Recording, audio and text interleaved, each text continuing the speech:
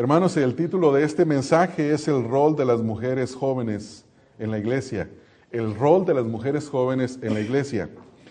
Quiero iniciar este mensaje contando dos historias breves. Una es una historia muy simple y frívola y la otra tiene cierta reputación de sabiduría, pero ninguna de las dos tiene la sabiduría de la palabra de Dios. Ninguna de las dos llega al alto valor y llamado del rol que Dios ha dado a las mujeres jóvenes en la iglesia. La primera ocurrió en 1985, yo creo que yo tenía algunos 15 o 16 años, ya no me recuerdo, hace mucho tiempo, y salió una canción que se convirtió en el lema de las muchachas mexicanas en aquella época. Y el título de esta canción era Chicas de Hoy. No se los voy a repetir toda la canción, pero les voy a mencionar algunas cosas de las que dice. Dice, chicas de hoy, débiles o fuertes, chicas de hoy, todas diferentes, chicas de hoy, independientes y comprometidas, chicas de hoy, indiferentes a la vida, chicas de hoy, llenas de aventura, chicas de hoy, regalamos amor y aventura, chicas de hoy, llenas de sueños, chicas de hoy, con el mundo en el hombro podemos todo. Chicas de hoy, el fin del milenio es nuestro momento. Bueno, esta canción se convirtió para muchas jovencitas en aquel tiempo en algo de estímulo, algo de que soy una mujer que vale, una mujer que debe de ser diferente. Y como dice la canción, es nuestro tiempo. Bueno, esta canción simplemente fue un reflejo de lo que hoy nos ha sobrevenido e incluso ha afectado a la iglesia, y es el feminismo. Es una canción que trata de poner a la mujer sobre todas las cosas y darle un valor, no que la mujer no tenga valor. La Biblia dice que la mujer y el hombre son uno en Cristo Jesús. El hombre no es más que la mujer, ni la mujer es menos que el hombre. Y la mujer tiene un alto valor para Dios porque le ha dado un rol específico en la familia, en la sociedad. Sin embargo, esta canción se convirtió en el estandarte para muchas mujeres mexicanas, muchas jóvenes mexicanas, y me imagino que jóvenes en otros países que también la escucharon. La segunda historia que quiero contar es una historia que ocurrió en 1892. Ocurrió en la familia de un hombre rielero, uno de esos hombres que fue un hombre empresario que se encargó de conectar Estados Unidos con rieles.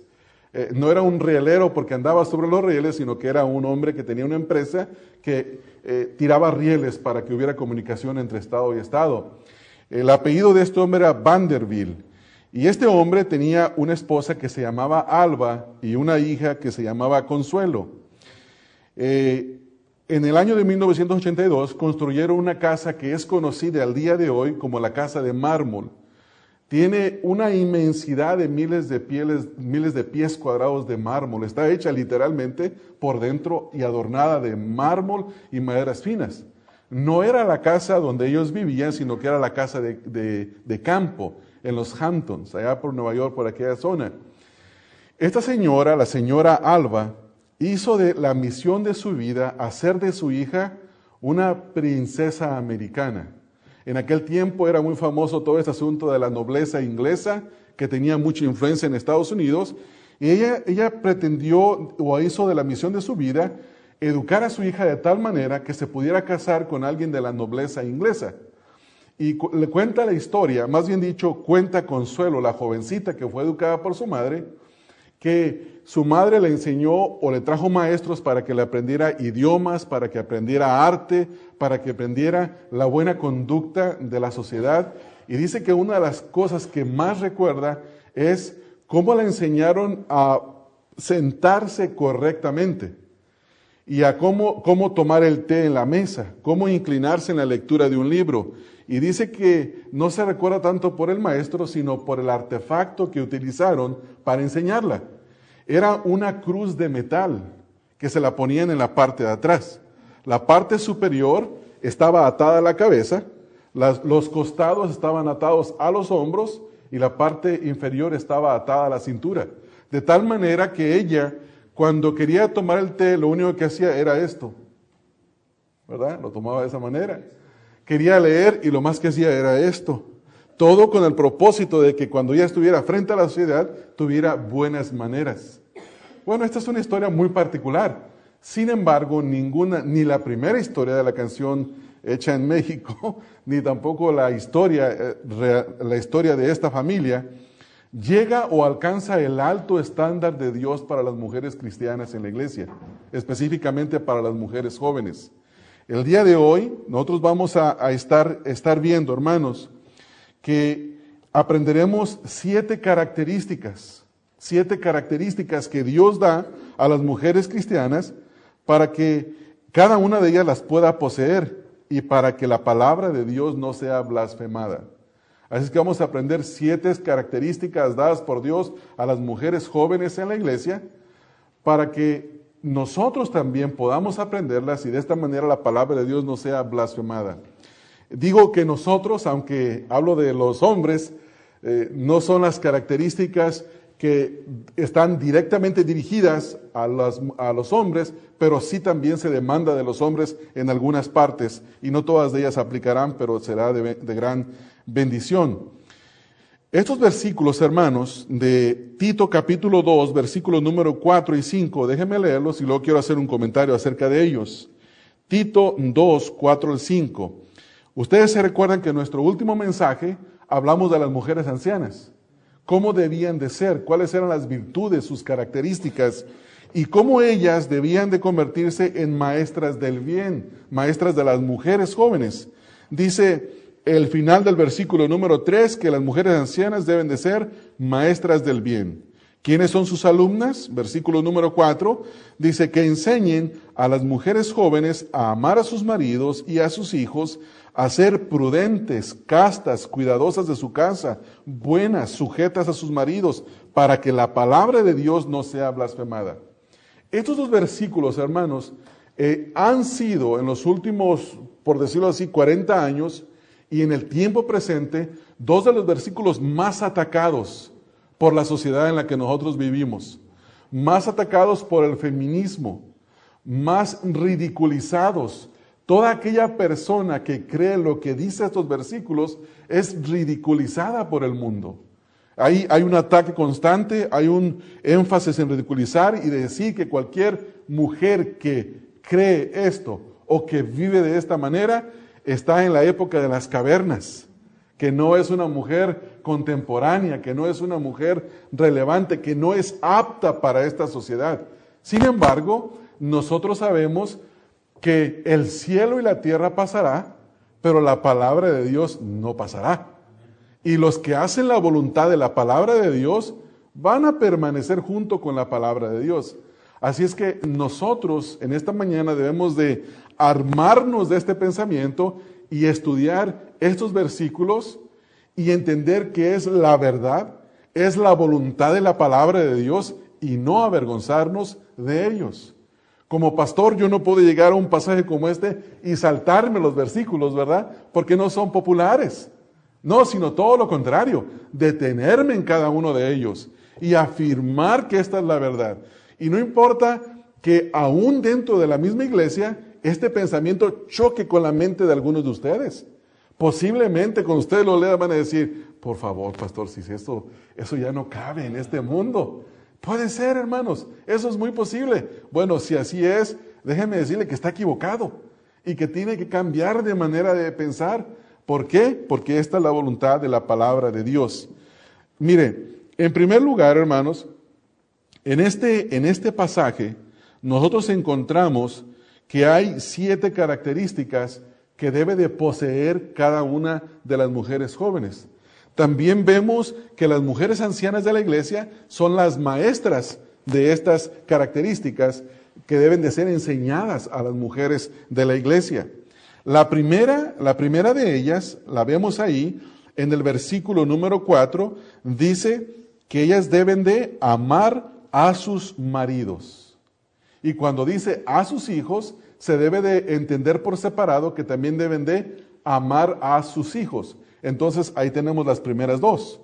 La número 3 es que ellas deben de ser prudentes.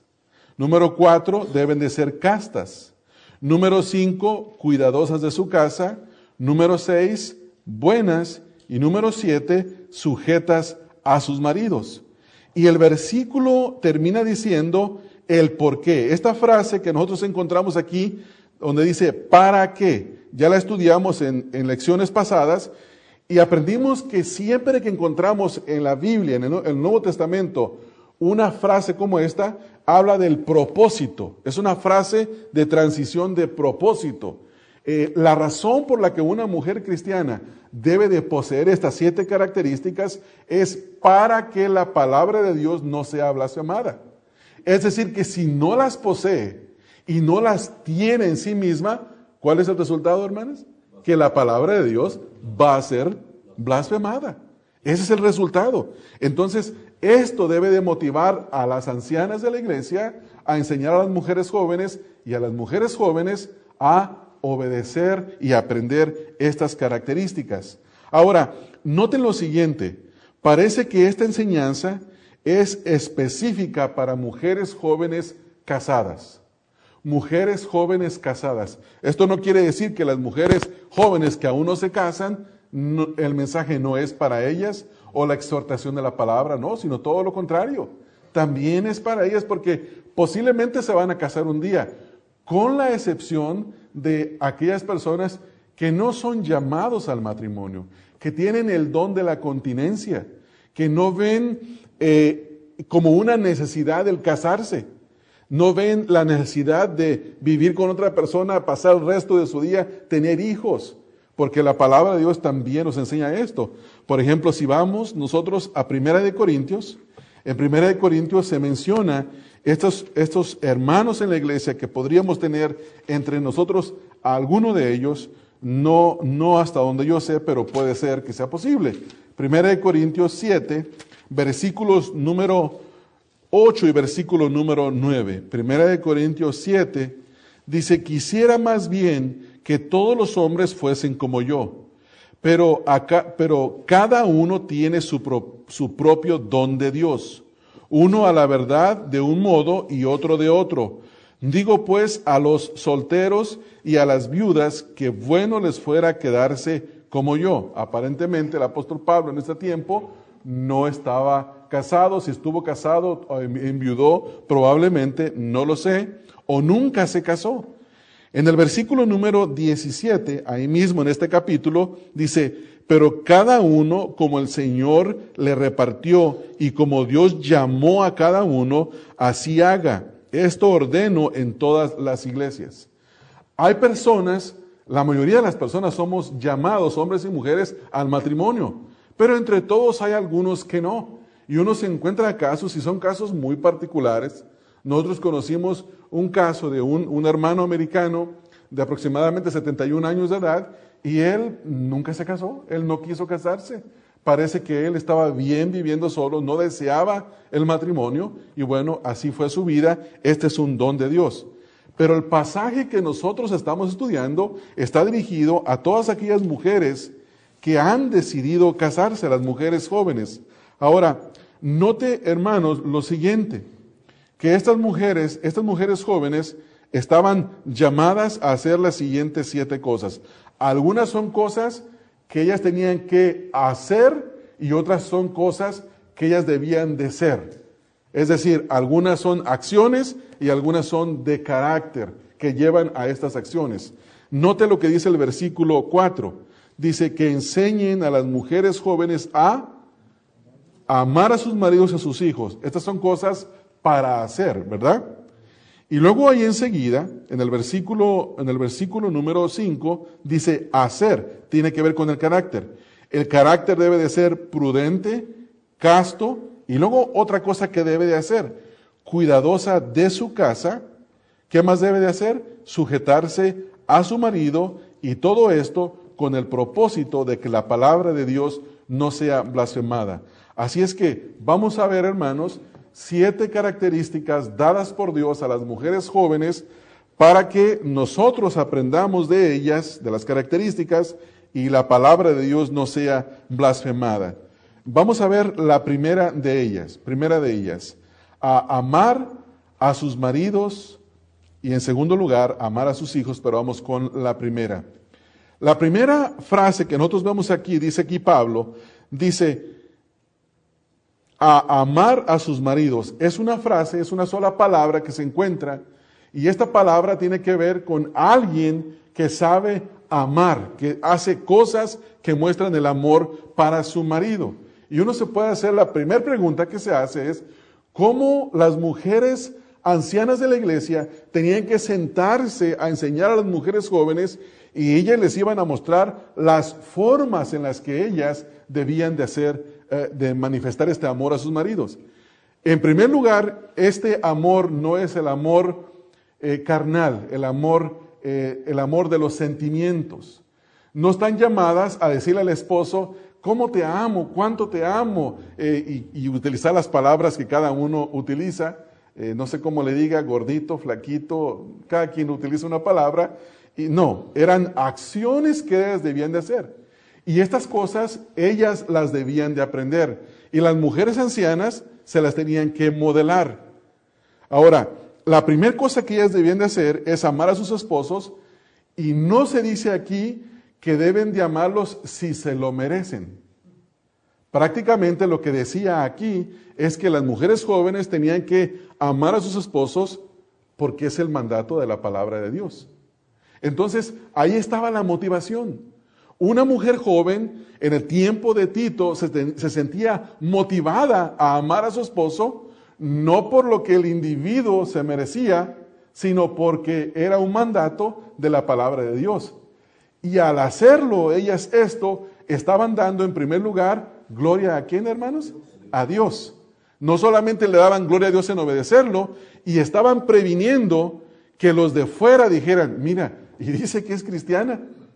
¿Ya te diste cómo es esta mujer con su esposo? No lo ama. Está haciendo estas cosas que no muestran el amor para él.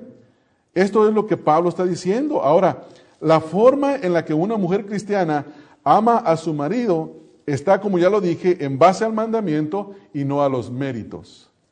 Y creo yo, hermanos, que esta es la primera lucha que una mujer cristiana puede enfrentar. ¿No es así?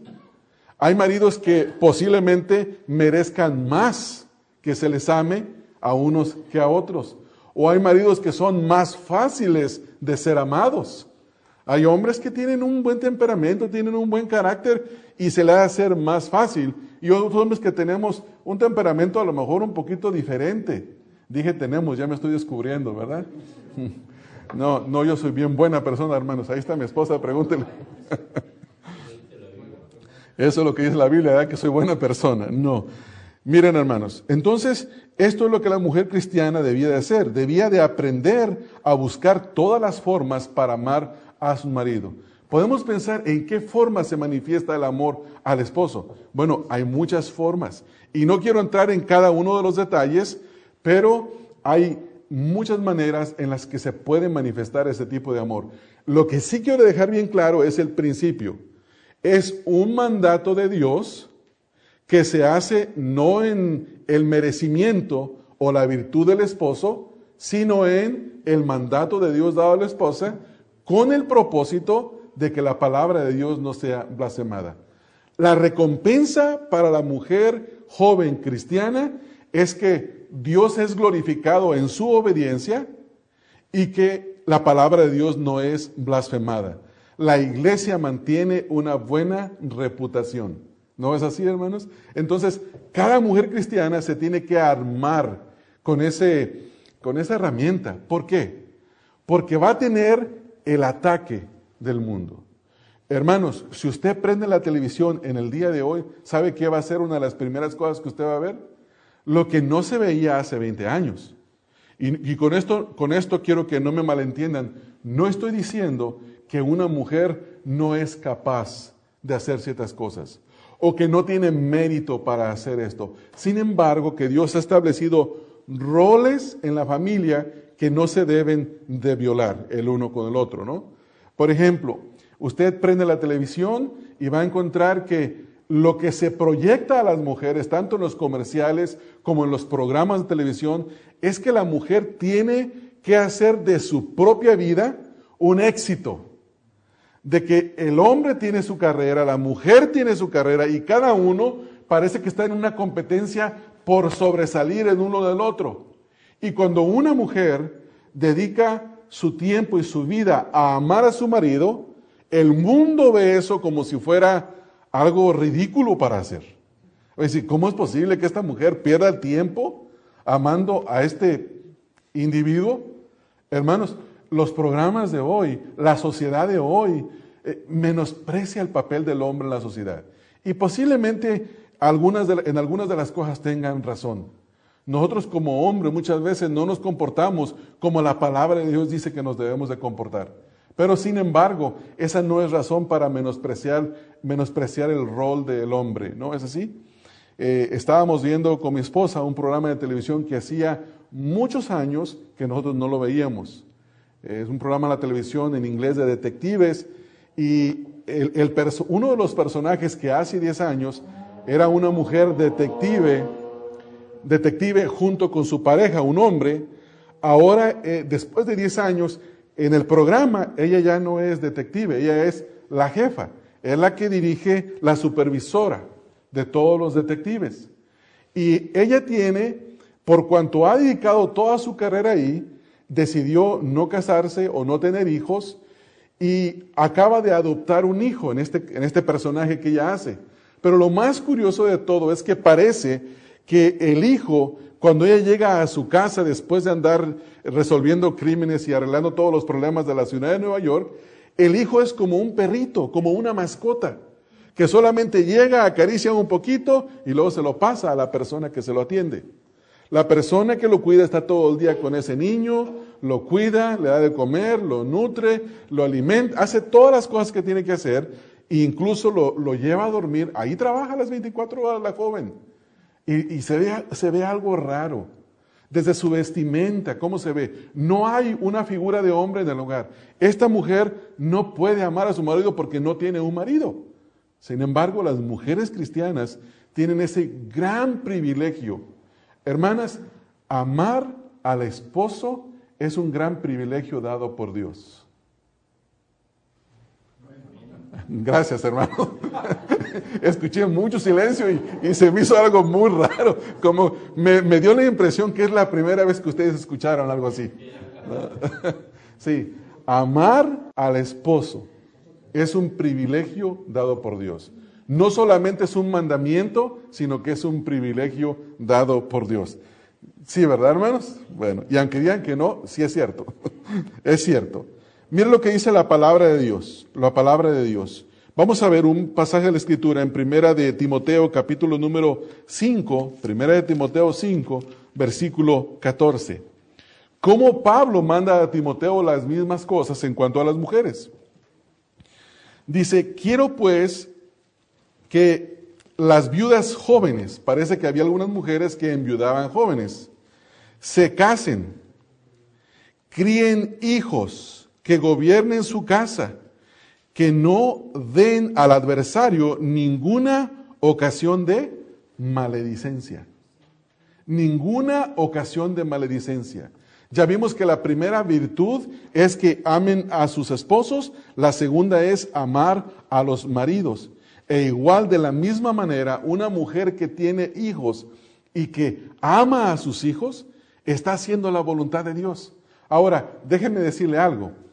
Creo que tal vez es más aceptable en esta sociedad para una mujer joven que ame a sus hijos. Se le hace, porque hay algo natural en la mujer que es una mujer que nutre y es algo natural el amar a los hijos. Es más fácil para la mujer. Sin embargo, el amor a los hijos debe de ser tal y como la palabra de Dios nos manda. Pero es algo que ellas tenían que tener y debían de ser marcadas por eso. Noten lo que dice el versículo número 14. Quiero pues que las viudas jóvenes se casen. Ahora, la primera pregunta que yo tengo en mente es, ¿por qué Pablo quería que las viudas jóvenes se casaran? Bueno, porque están jóvenes y porque necesitan a un esposo. ¿Pero qué tenían que hacer con el esposo? La primera característica, la primera virtud, que es amarlos. Tenían que casarse para que los amaran. Y la segunda está conectada aquí y es que amaran también a sus hijos, porque dice el versículo, que críen a sus hijos. Criar a los hijos con propiedad es la manera de amar a los hijos. ¿No es así? Darle a los hijos todo lo que los hijos quieren, eso no es amor, hermanos. Eso no es amor. Darles las cosas necesarias y criarlos con propiedad, eso es amor. Y esta es la forma de amar, criar a los hijos. Todas las mujeres saben, hermanos, la tarea de un hijo. ¿Es fácil criar un hijo, hermanos? No, no es fácil. Hermanas, en primer lugar, tenerlo 9 meses en el vientre. Luego puedes pasar por los dolores de parto. Después de los dolores de parto, ¿qué sigue, hermanas? Los desvelos. Los desvelos porque el niño se acomoda al tiempo y a veces tiene cólicos y a veces se siente mal. No solo los desvelos, sino toda la preparación, la atención que demanda un niño. Entonces, cuando una mujer cumple como madre sus responsabilidades de criar a su hijo, ¿qué es lo que está haciendo? Amando a su hijo. Eso es lo que está haciendo. Así es que ninguna de ustedes, hermanas, y las mujeres cristianas debía de decir, es que ya no aguanto a este niño, ya no lo aguanto, ya no sé qué voy a hacer con él. No, hermanas. Ahora, yo no quiero decir que es fácil. Criar a los hijos es difícil. Para uno, hermanos, como hombre, mi esposa dice que mis hijos lloraban y que yo estaba dormido. Yo no me acuerdo haber escuchado ningún llanto de los niños, pero es muy propio para nosotros estar bien dormidos y los niños llorando. A veces la mamá se la pasó allá en la silla mecedora con el niño porque le dio el dolor de cólico y nosotros nos levantamos bien el siguiente día en la mañana. Pero ese es un trabajo de la mujer. Ahora, ¿qué piensa el mundo de esto? ¿Qué es lo que piensa el mundo? El mundo dice lo siguiente, que es muy triste ver los talentos de una mujer que se echen a perder criando hijos. ¿No es así? Eso es lo que el mundo dice. El mundo no valora a una mujer que es ama de casa. No la valora, hermanos. Si usted va a un lugar a hacer una compra que tenga que ver con una aplicación de crédito o aplicar para algún trabajo o hacer cualquier cosa donde se le pida cuál es su oficio y le dice el entrevistador, ¿a qué se dedica? Y dice la señora, ama de casa. Y dice, no hace nada. Pobrecita, no sabe nada, ¿verdad? Pobrecita, no es una mujer que tiene valor. ¿Cómo no?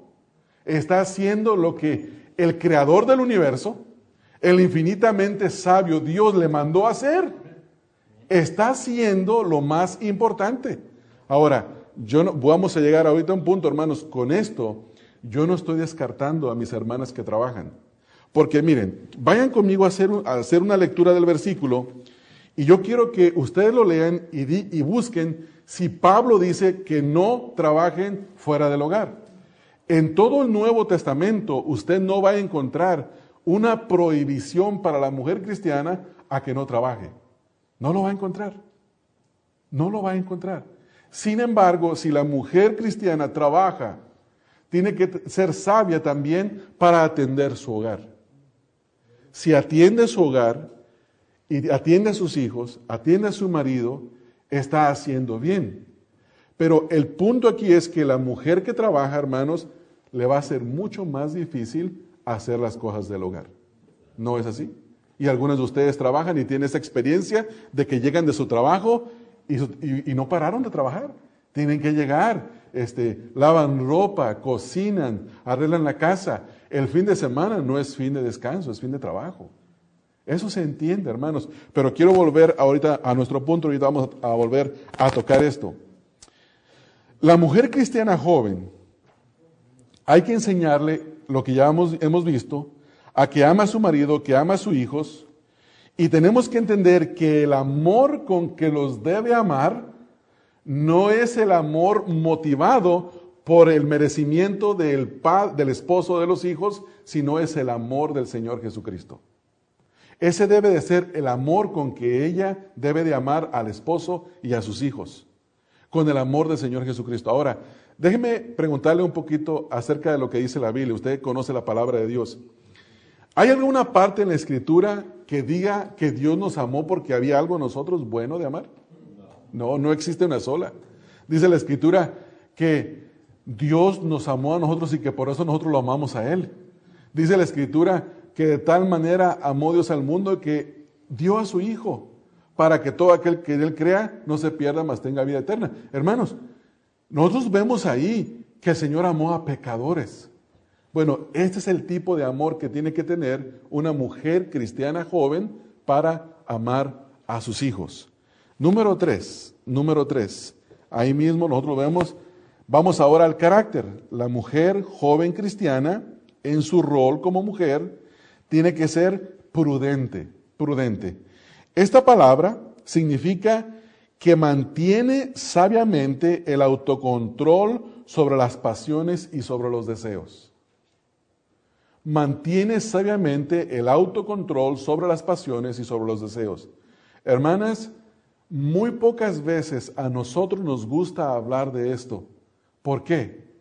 Porque este versículo, si manda a la mujer cristiana que tiene que ser prudente, y si el significado de la palabra es que tiene control en sí misma por cuestión de pasiones y deseos, hay que entender que hay una lucha.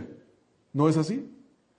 ¿Cuál es una pasión? Una pasión puede venir del mundo para que la mujer busque hacer de su vida lo que el mundo le dice que debe de hacer. ¿No es así? Y se convierte no solo en el deseo, sino que se puede convertir en una pasión.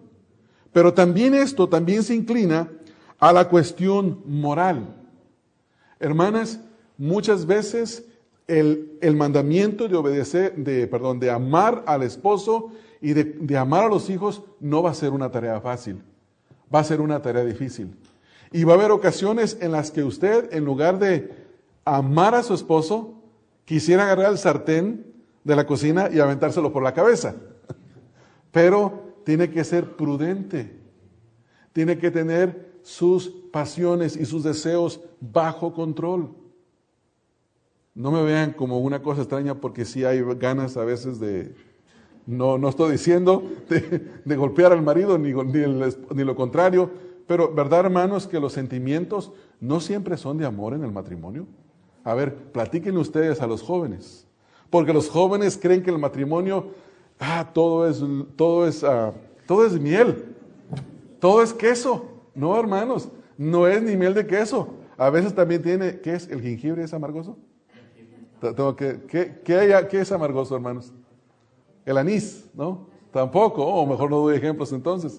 Bueno, hay cosas amargas, el vinagre, ¿ya ven? Ya me salió bien, ahora sí. Sí, la hiel. Estas cosas, lo que quiero decirles, hermanos, es que tiene que haber prudencia en la manera de amar. Prudencia en la manera de amar. ¿Cómo? De que el deseo de hacer lo opuesto no las gobierne. Tener dominio propio en estas cosas.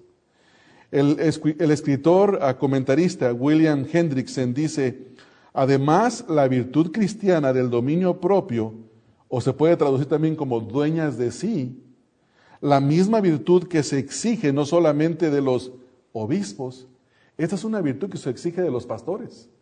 Está en Tito 1:8, lo vemos en el contexto, y en Primera de Timoteo, capítulo 3, en el versículo número 2, donde se demanda que los siervos de Dios tienen que tener prudencia. Leamos el primero, Tito 1:8, donde dice, sino hospedador, amante de lo bueno, sobrio, justo, santo, ¿y qué dice la última palabra? Dueño de sí mismo. Esto es prudente. Esto es prudente.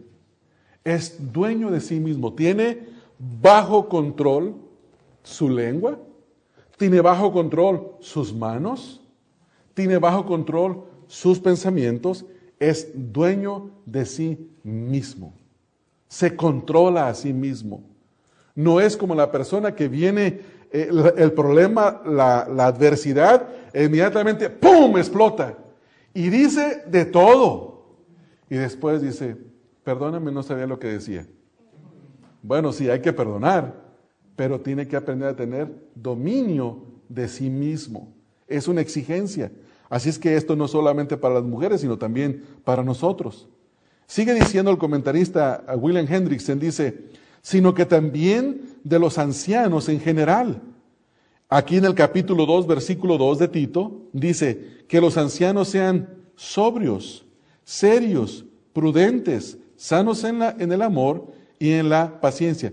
La palabra sobrios también tiene que ver con dueños de sí mismo, no controlados por algún placer o controlados por algún vicio, el alcohol o qué sé yo. Diciendo el comentarista, sigue diciendo, y que está implícito que en lo que exige a las ancianas, en el versículo número 3 del capítulo 2, es un requisito imprescindible para toda esposa y madre cristiana. Toda esposa y madre cristiana necesita aprender prudencia, necesita aprender a ser dueña de sí mismo. Hermanas, déjenme hacerle una pregunta. ¿Alguna vez se ha sentido como que quisiera agarrarse el pelo ¿verdad? Por las situaciones de la casa? ¿No? Claro que sí. Muchas veces, seguramente. No todo el tiempo está todo en control. Y en esos momentos uno puede llegar a expresar o a decir una palabra que después se arrepiente de haberla dicho. ¿No es así? Bueno, hay que aprender prudencia. Hay que aprender prudencia. A lo mejor usted acaba de cocinar un día en casa y llega el esposo y esa persona hizo algo que a usted le afectó. Y lo que quisiera es no servirle comida. Ni siquiera quisiera haber cocinado. Pero en la prudencia, usted tiene que servir comida. Usted tiene que conversar y cuando sea el tiempo apropiado, expresar la razón, la molestia que tiene. Pero para eso se ocupa prudencia.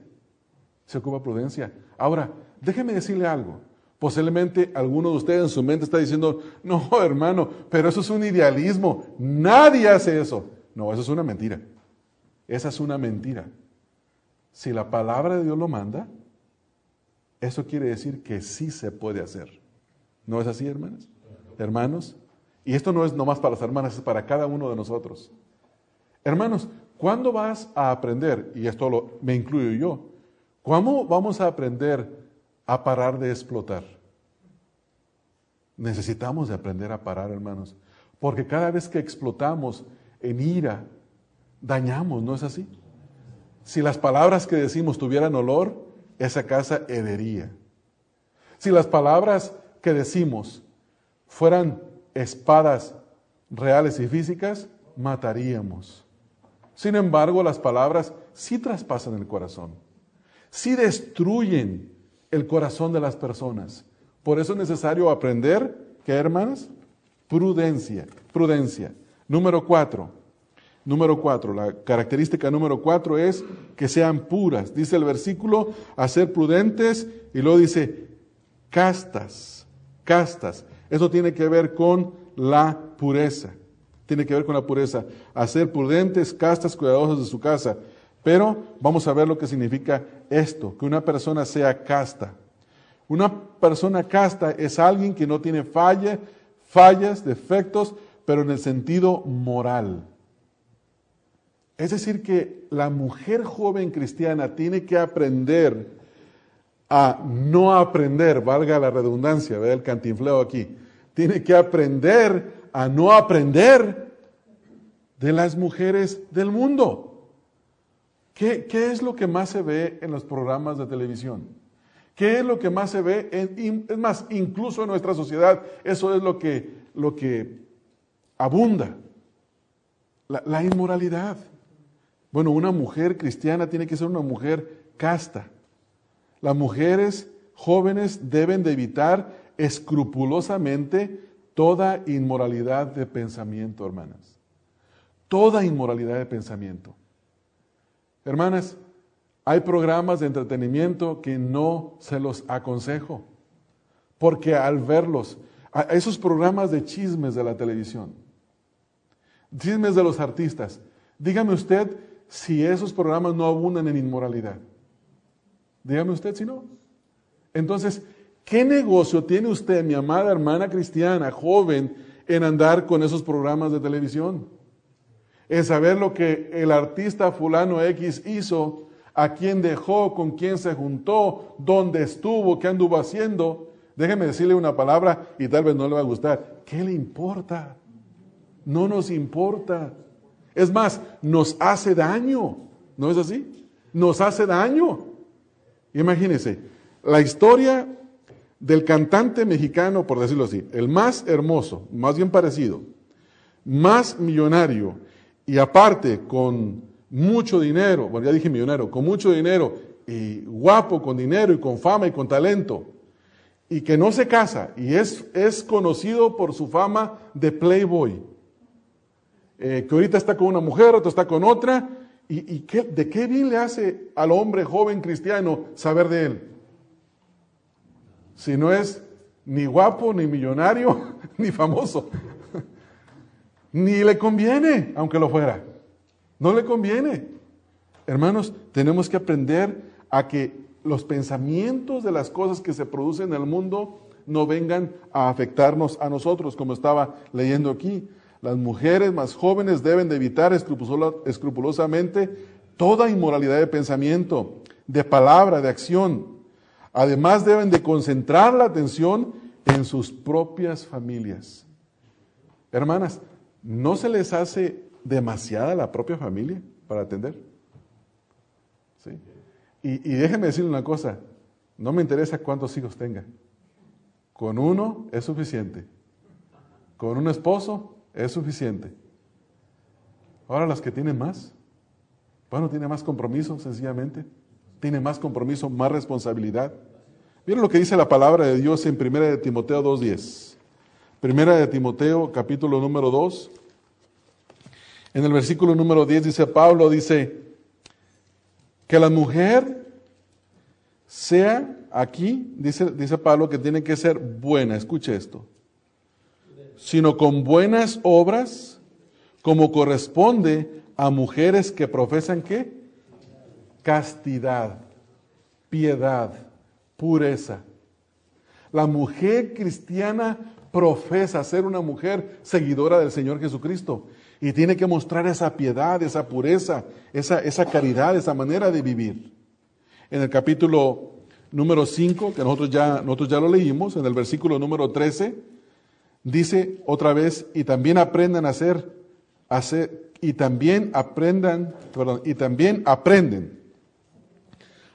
ociosas, andando de casa en casa, y no solamente ociosas, sino también chismosas y entremetidas, escucha la última frase, hablando lo que no deberían. Se puede aprender a hablar lo que no se debe de hablar, pero ¿por qué se habla? Porque ya se llevó al pensamiento, ya se llevó al corazón. Por eso la mujer cristiana tiene que ser una mujer pura, hermanas. Casta, sí. Tiene que ser casta. Pero si ama al marido, si ama a los hijos y cuida su carácter, se mantendrá ocupada y no andará de ociosa con estas cosas. Número 5, cuidadosas de su casa. Cuidadosas de su casa. Esta frase habla de una ama de casa, una persona que trabaja en casa, una mujer que administra todos los asuntos de la casa. Hermanas, déjenme hacerle una pregunta a las hermanas que no están trabajando fuera, pero que están en casa trabajando.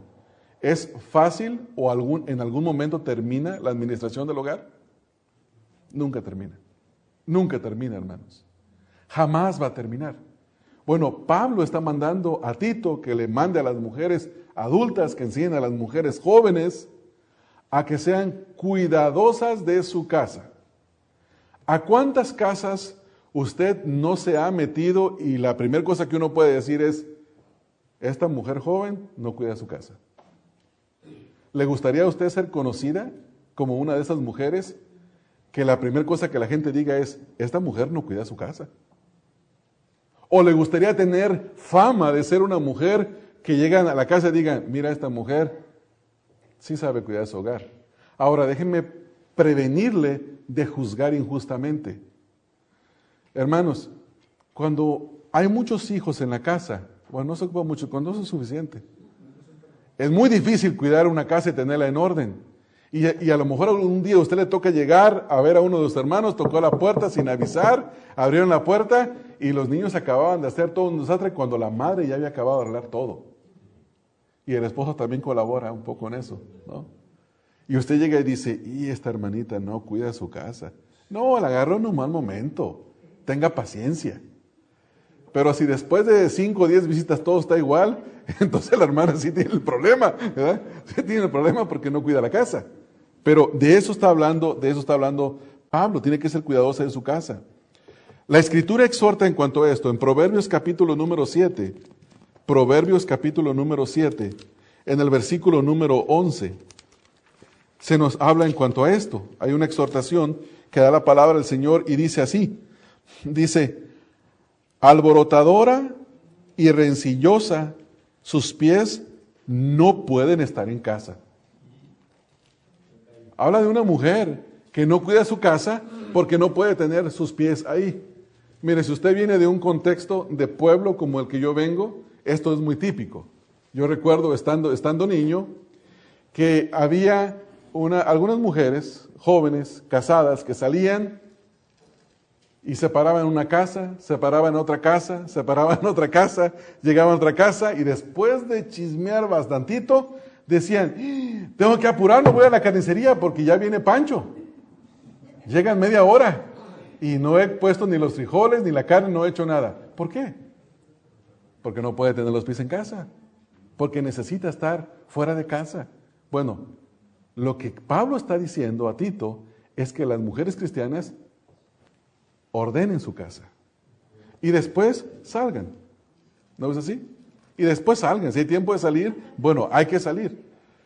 ¿Qué es lo que pasa con una mujer que profesa ser cristiana y tiene un desorden de su casa? Tiene un desorden de la casa. Y llega alguien que no es cristiano, ¿qué es lo primero que va a decir, hermanos? Y mira, dice que es cristiana. Ahora, hermanas, déjenme prevenirles un poquito la melancolía de las cosas, porque este versículo las puede llevar a una desesperación. Aquí el versículo no dice si tiene una casa hermosa.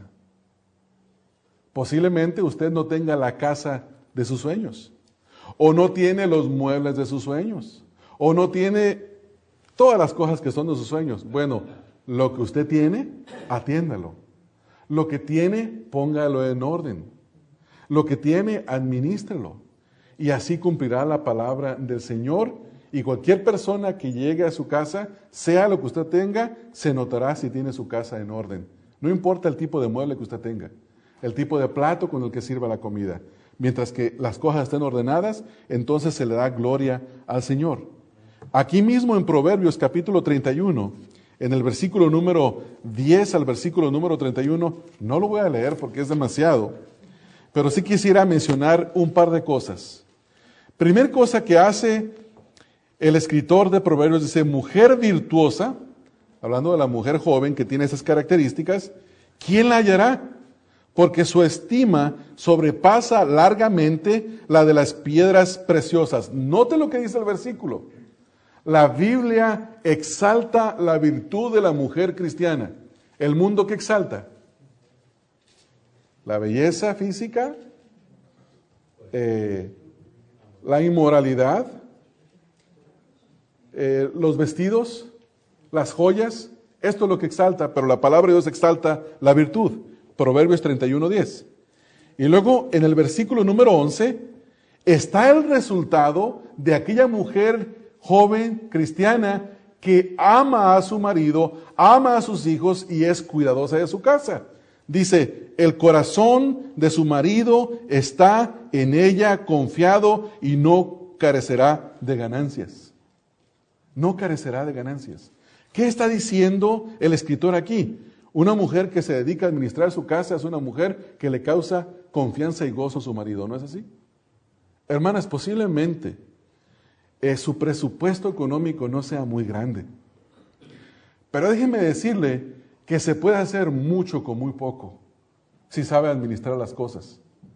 Ahora ustedes se van a reunir el primer domingo de marzo y sabemos que aquí en la iglesia hay hermanas que tienen talentos para ciertas cosas. Algunas tienen talentos para administrar y economizar, y saben dónde se consiguen los cupones, y saben cómo se puede cocinar con poco. Otras tienen talentos para adornar con poco. Bueno, hay talentos de todo. Bueno, estas hermanas que tienen talento van a compartir las unas con las otras para que cada una de ustedes, mujeres en la iglesia, jóvenes, aprendan a tener sus casas y cuidar sus hogares. A veces, hermanos, como mencionaba hace un rato, el presupuesto no es mucho. Bueno, cuando el presupuesto no es mucho, mire, hay comidas tan saludables, pero tan saludables que se llaman frijoles, lentejas, garbanzo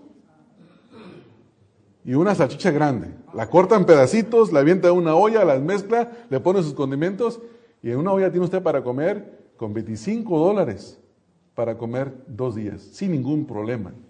Sin ningún problema. Sin ningún problema. Gastó poco. Una familia de 5. Sin ningún problema, hermanos. Algunos de ustedes lo hacen hasta con menos dinero, ¿verdad? Lo pueden hacer eso y con menos dinero. Lo que les quiero decirles, hermanos, no tienes que ir a comprar todo precocinado. No tienes que ir a comprar todo hecho. ¿Por qué? En primer lugar, porque te hace daño para la salud. En segundo lugar, porque gastas el dinero. Bueno, hay muchas maneras de administrar, hermanas, y algunas de ustedes son muy buenas para hacer eso. Bueno, tienen que enseñar a las mujeres jóvenes de preferencia y alguna hermana que también quiera aprender a hacer esas cosas. Así es que espere que en esta próxima reunión van a trabajar con todo esto. ¿Qué sigue diciendo el versículo? Número 12, Proverbios 31:12. Le da a ella bien y no mal todos los días de su vida. Este es amor. Esto es amor. Le da bien. El marido cuando llega a la casa dice, hermano, está enamorado el hombre, está feliz, está contento, porque le da bien. Y se siente atraído a ella, se siente gozoso, se siente contento, porque aprecia lo que tiene en su casa. Y no tiene ningún problema de que su corazón no esté satisfecho. Versículo número 13. Escucha la acción en el verbo donde está. Dice, busca. ¿Qué es lo que busca, hermanos? Lana y lino y con voluntad trabaja con sus manos. Trabajadora, hermanos. Pero busca. No habla de lana de dinero, sino habla de lana del producto de la oveja. Entonces, hermanos, el punto es que busca. Tiene que aprender a buscar. No compra lo primero que se le pone enfrente. Sabe buscar las cosas. ¿Por qué? Porque quiere administrar bien su hogar. Versículo 14. Es como nave de mercader, trae su pan de lejos, se levanta aún de noche y da comida a su familia y ración a sus criadas. Considera la heredad y la compra y planta viña del fruto de sus manos. Note la palabra otra vez. Considera. Sabe si le conviene comprar. Si no le conviene, no suelta más que nada. Y en su casa la conocen como la coda. No porque sea coda, sino porque es bien administrada. Es bien administrada. Esta es una virtud. Versículo 17. Ciñe de fuerza sus lomos y esfuerza sus brazos. Ve que van bien sus negocios. ¿Cuáles son sus negocios? No hay que malinterpretar, como escuché una vez una mujer predicando sobre esto y dijo, la mujer cristiana es una mujer empresaria. No es cierto. Eso no es cierto. Es empresaria para su casa. Es empresaria para su casa. Ahora, si tiene la habilidad de tener su negocio y cuidar su casa, pues ese paquete cualquier marido lo quisiera, ¿verdad? Nomás no deje de trabajar. Número 6. Hay mucho que decir de esto, pero tengo que avanzar porque el tiempo se nos fue. Número 6. Dice Tito que las mujeres cristianas, jóvenes, deben de ser buenas. Ahora, dice el versículo, a ser prudentes, castas, cuidadosas de su casa, buenas. ¿Qué significa esto? Significa que hacen el bien. Es decir, que todas las cosas que ella hace una buena obra. Hermanas, cuando una mujer se casa, muchas veces, si en su casa no lo aprendió, necesita de aprender ¿a qué, hermanas? A cocinar. ¿No es así? Sí. Nomás los hombres me responden que sí. Necesita aprender a cocinar. Y hay mujeres que podría decir, es que yo no sé cocinar, soy mala para cocinar. No, tiene que aprender a hacer buenas obras con sus manos. Buenas obras con sus manos. Hermanos, todo se aprende, nadie nace enseñado. Todo se puede aprender. Entonces, en lo que Pablo está diciendo aquí, con que sean buenas, habla de mujeres que saben hacer el bien, no solamente con sus manos para la cocina, sino que hacen bien en todas las cosas para el esposo, para los hijos, para la casa. Yo he entrado a algunos hogares de sus casas de ustedes y he visto algunas cosas que a mí me llaman la atención. Hay unas cosas son bonitas, son dignas de alabar, hermanos. He visto adornos y me han contado cómo hicieron el adorno. Y yo digo, es creatividad. Y no tuvieron que ir a pagarle a un artista que hizo lo mismo. Se consiguió un par de cosas usadas, las puso bien y las decoró y las preparó. Dicen, mira, qué adorno tan curioso, tan bonito. Bueno, tuvo el tiempo de hacer las cosas, tuvo la creatividad para hacerlas, hizo algo bueno con su hogar. Y todas ustedes pueden hacer cosas buenas con su hogar. Hay un ejemplo en el libro de los Hechos de una mujer que Pablo menciona, una mujer que hace cosas buenas. Ahora vamos a ver el libro de los Hechos. Ahora, las cosas buenas, hermanas, no se limitan a las cosas del hogar y a las cosas de los hijos. Hay muchas cosas que se pueden hacer buenas. Vamos a ver en el libro de los Hechos, en el capítulo número 9, Hechos capítulo 9, versículos 36 al 39. Son versículos 36 y 39, pero vamos a ver, leamos los versículos. Hechos capítulo 9, versos 36 al versículo 39. Miren lo que dice Pablo. Lo que dice Pablo en este versículo número 36. Dice, había entonces en Jope una discípula llamada Tabita. Aquí está hablando de una mujer. Y se cree que es una mujer joven, que traducido quiere decir Dorcas. Ahora, note cómo la describe Pablo. Esta abundaba en ¿qué, hermanos? Buenas obras y en limosnas que hacía. Y aconteció que en aquellos días se enfermó y murió. Después de lavada la pusieron en una sala. Y como Lida estaba cerca de Job, los discípulos oyendo que Pedro estaba allí, le enviaron 2 hombres a rogarles, no tardes en venir a nosotros. Ahora escucha el versículo 39. Levantándose entonces, Pedro fue con ellos y cuando llegó, le llevaron a la sala donde le rodearon todas las viudas, llorando y mostrando las túnicas y los vestidos que Dorcas hacía cuando estaba con ellas. ¿Qué hacía, hermanos, esta mujer? Con sus manos. Hacía buenas obras. Es muy posible que las mujeres viudas habían recibido las túnicas hechas de mano de ella y posiblemente ni siquiera la mano de obra les cobró. Y era conocida por haber hecho buenas obras. Hermanas jóvenes, hay muchas buenas obras que ustedes pueden hacer.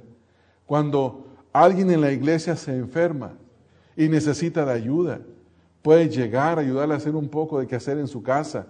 Puede llevarle, si no tiene tiempo de hacer quehacer, puede llevarle un pan cocinado. Puede ayudarle a lavar su ropa. Hay tantas cosas que se pueden hacer, cosas que se deben de hacer para poder tener una reputación de hacer buenas obras, de ser buenas. Y finalmente, número 7, sujetas. Dice el apóstol Pablo que ellas tienen que estar sujetas a sus maridos. Vamos a leer el versículo, Tito capítulo 2, finalmente, versículo 5, dice, sujetas a sus maridos. La palabra sujeta significa que está bajo la autoridad. Ahora, quiero terminar diciendo esto, hermanos. Los hombres en el hogar, los que somos cabeza del hogar, cabeza no significa ser más que. La palabra de Dios es tan clara en que Cristo murió por todos los pecadores. Las mujeres son pecadoras, los hombres son pecadores y el Señor Jesucristo murió por todos. Es decir que toda persona que se arrepiente y cree en el Señor Jesucristo, esa persona recibe la salvación, recibe la vida eterna Y en Cristo somos iguales. En cuanto a la salvación, hay igualdad. Nadie es más que el otro. Pero en cuanto a roles, Dios dio roles diferentes. El rol del hombre es ser la cabeza del hogar. El rol de la mujer es ser la esposa del hombre y estar bajo la sujeción del hombre. Ahora, debemos de entender que ese es un rol dado por Dios. A Dios no le falta sabiduría. Dios es perfecto. Dios es infinitamente sabio. Hermanos, necesitamos de tomar nuestra mente como si literalmente nos agarraran y nos sacudieran la cabeza para que nos entrara que esto es un don dado por Dios. Un rol, perdón. El rol que usted tiene, hermana mujer, es un rol que Dios le dio. No es algo que le impuso su pastor. Que el Señor me guarde de andar imponiendo cargas. Hermanos, y es la forma en la que se debe de ver. La Escritura está llena de esto. Desde el principio, desde el jardín del Edén, el orden en el que Dios creó las cosas, Dios no creó primero a la mujer y después al hombre. Dios creó al hombre y luego a la mujer, y no porque la mujer fuera de menos calidad o menos categoría, sino porque Dios los creó en ese orden con funciones diferentes, con roles diferentes, pero delante de Dios está el mismo valor. El mismo valor. Pero ¿qué ha pasado en nuestra sociedad? El machismo y el feminismo han destruido estas cosas, ¿no es así? Eso es lo que ha pasado. Y se ha metido tanto a la iglesia que hoy en día una mujer cristiana escucha sujeción e inmediatamente se molesta. Algunas mujeres cristianas se molestan. No se molesten, hermanas. No se molesten. Esto es el orden de Dios. Esta es la manera en que nuestro amoroso e infinito y sabio Dios nos dio a nosotros. Y podría llenarles de pasajes de la Escritura. Mencioné ahorita el Antiguo Testamento, pero vamos a leer un par de pasajes en Efesios capítulo 5, versículo 22 al 24. Ustedes conocen esta porción. Está Efesios, está Colosenses, está Primera de Pedro, y cada uno de ellos nos hablan de lo mismo. Efesios 5, 22 al 24, dice: las casadas estén sujetas a sus propios maridos. Es decir que las mujeres no tienen obligación de someterse a otro hombre, pero sí a su propio marido. ¿Sí está claro eso, verdad, hermanas? Sí, sino a sus propios maridos. Ahora, ¿cómo, hermanos? Como al Señor. Déjenme hacerle una pregunta, hermanas. ¿Usted se negaría a someterse al Señor? No. Mujeres cristianas, es para las hermanas, hermanas. Mujeres cristianas, ¿se negarían a someterse al Señor? No, ¿verdad que no, hermanas? Dirían, Dios guarde que hagamos tal cosa. Bueno, de la misma manera, ustedes tienen que sujetarse a sus esposos. Así igualmente como dice la Escritura. Y haciéndolo porque el Señor lo manda, porque al Señor le agrada esto. Versículo número 23. Porque el marido es cabeza de la mujer, así como Cristo es cabeza de la iglesia, de la cual es su cuerpo, y Él es su Salvador. Ahora, note lo siguiente. El ejemplo que se da es el de Cristo. Cristo es cabeza de la iglesia, así el marido es cabeza de su mujer. La iglesia está sujeta a Cristo, la mujer está sujeta a su marido. Pero yo quiero que note algo. En 1 Corintios, capítulo número 11, se habla de que Cristo está sujeto a Dios. Y se ve el orden de autoridad. 1 Corintios, capítulo número 11, 1 Corintios 11, versículo número 1, sed imitadores de mí, así como yo de Cristo. Os alabo, hermanos, porque en todo os acordáis de mí y retenéis las instrucciones, tal como os las entregué. O sea, los corintios estaban obedeciendo esto.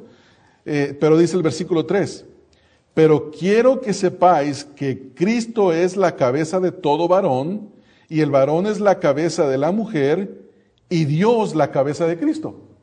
Ahora vamos a pensar un momento aquí. Que en la enseñanza de la Trinidad ¿Tenemos un solo Dios con tres personas que son distintas, pero son iguales? ¿Los tres son Dios? ¿100% Dios? Entonces, ¿por qué aquí Pablo dice que Dios el Padre es superior a Cristo? No, no está diciendo eso. Está diciendo que en la economía de la Trinidad, en la administración de cómo Dios ordenó el plan de la redención, el Hijo se sujetó al Padre. Cristo se sujetó al Padre. El rol del Padre fue el de enviar y el Hijo de obedecer y venir y sujetarse al Padre. Entonces, mire, póngase a pensar en esto, hermana. Cuando usted se sujeta a su marido, usted está ejemplificando el carácter del Señor Jesucristo hacia el Padre, cumpliendo con ese rol, el rol de la sujeción. Usted no se sujeta a su marido porque su marido es más que usted, no. Usted se sujeta a su marido porque Dios lo ordenó y al hacer esto, usted se está sujetando, así como Cristo se sujetó al Padre. ¿No se le hace un cuadro hermoso para imitar? ¿O quiere imitar a Paris Hilton, hermano? A las mujeres que mencioné, a las maestras del mal que mencioné en uno de los mensajes, como la introducción. ¿Ustedes quieren imitarlas, hermanas? ¿O prefieren imitar al Señor Jesucristo? A Cristo. Yo sé que ustedes me van a decir eso. Entonces, que el Señor les dé la gracia y la sabiduría para que puedan entender estas cosas, hermanas. Ahora, hermanos, yo quiero concluir con esto. Ustedes van a ser atacadas esta semana. La sociedad las va a atacar. Van a ver en la televisión cosas, van a escuchar cosas en la radio, sus amigas posiblemente les digan cosas y a las hermanas que trabajan, sus compañeros de trabajo les van a decir el fin de semana, el viernes, mira, ya nos pagaron, vámonos a tomar. Y la mujer, ¿qué va a decir? Tengo que ir a mi casa a estar con mi esposo y con mis hijos. ¿Qué le van a decir? ¿Y qué has hecho de tu vida? Estás desperdiciando tu vida, ¿no es cierto? La van a atacar, la van a atacar. Bueno, hermanas, ustedes tienen que estar preparadas para elegir lo mejor. Y lo mejor es ser como dice la Escritura. Tener estas 7 virtudes que son las que Dios alaba, las que Dios exalta. Y hermanas, no se preocupen de lo que el mundo les diga. Siempre va a haber ataques. Algunas veces se van a sentir mal con esos ataques. Algunas veces se van a sentir menospreciadas, incluso por sus mismos familiares que no son creyentes. Y algunos que se dicen ser creyentes, porque dicen ser creyentes pero viven como el mundo. ¿No es así? Entonces, cuando estos ataques vengan, lo que ustedes tienen que tener en mente es obedecer a Dios para que su palabra no sea blasfemada.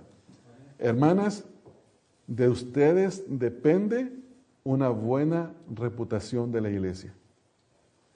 Parte de ustedes depende que la iglesia tenga una buena reputación. Si usted dice que asiste a la iglesia bautista Emanuel y no se somete a su marido, no ama a su esposo, no ama a sus hijos, no cuida su casa, no tiene buen carácter, por favor no diga que se congrega acá, porque le va a dar una mala reputación a la iglesia. En una ocasión, allá afuera, alguien posiblemente con razón o sin ninguna razón, no quiero juzgar sus motivaciones, le contó algo a otra persona que estaba de visitante en la iglesia y otra persona, miembro de la iglesia, le pregunta, oye, ¿te piensas congregar acá? Dice, no, dice, ¿tú sabes cómo es esta iglesia? Y la pregunta es, ¿cómo es la iglesia? Si la iglesia es como el Señor manda, gloria a Dios. No importa que la critiquen. Pero si la iglesia no es como el Señor manda y por eso la critican, razón hay para criticarlas y tristemente la palabra de Dios va a ser blasfemada. ¿Qué va a decir la gente? ¡Ja! ¿Cristiano? ¿Que te cambia el evangelio? ¿Que te cambia? No hace nada, absolutamente nada. Es como yo. Mira, yo soy católico y soy esto es lo que hago. Él dice que es evangélico, pero hace lo mismo que yo. ¿Cuál es la diferencia? Su religión, mi religión, ¿qué importa la religión? Y la palabra de Dios es blasfemada por causa de nuestra conducta. Hermanos, que el Señor nos dé su gracia a todos, no solamente a nuestras hermanas, que nos dé su gracia a todos para que seamos hombres, mujeres, jóvenes, aquí en esta congregación, niños, que podamos ser conocidos por luchar en hacer la voluntad de la palabra de Dios. Amén, hermanos. Y que el Señor les dé fuerzas a ustedes, hermanas jóvenes, esta semana, porque van a enfrentar la avalancha del mundo, diciéndoles que si ustedes no son como el mundo dice que sea, ustedes están mal. Y si quieren obedecer los dos versículos que son más atacados por el feminismo hoy en día, ustedes les van a decir, pobrecita, estás mal. Pero no, hermanas, gloríese en conocer y en obedecer al Señor. Y nosotros tenemos que orar por las hermanas jóvenes esta semana, para que el Señor les dé fuerzas. No criticarlas, hermanos, sino orar por ellas, para que les enseñe a amar a sus esposos, a sus hijos, a ser prudentes, a ser puras, castas, a cuidar su casa y que sean buenas, que sean mujeres que producen buenas obras y se sujetan a su marido para que la palabra de Dios sea altamente exaltada. Amén, hermanos. Amén. Vamos a orar. Padre, te doy gracias porque nos has permitido estudiar una porción de tu palabra en esta mañana con referencia a el carácter, las virtudes de la mujer joven cristiana, Señor. Cómo tú le has hecho le has dado un alto estándar, Señor, del cual el mundo aborrece, el cual el mundo critica, el cual el mundo es enemigo de este estándar. Pero te pido que les des la gracia a nuestras hermanas, que nos des tu gracia a cada uno de nosotros para obedecerlo y para exaltarte a ti a través de la obediencia. Te ruego esas cosas, Padre, en el nombre de Cristo Jesús. Amén, Señor. Amén. Este mensaje fue predicado por Ramón Covarrubias, quien es pastor de la Iglesia Bautista Emanuel. Para más información sobre el ministerio Estudia las Escrituras, visita la página www.estudialasescrituras.org.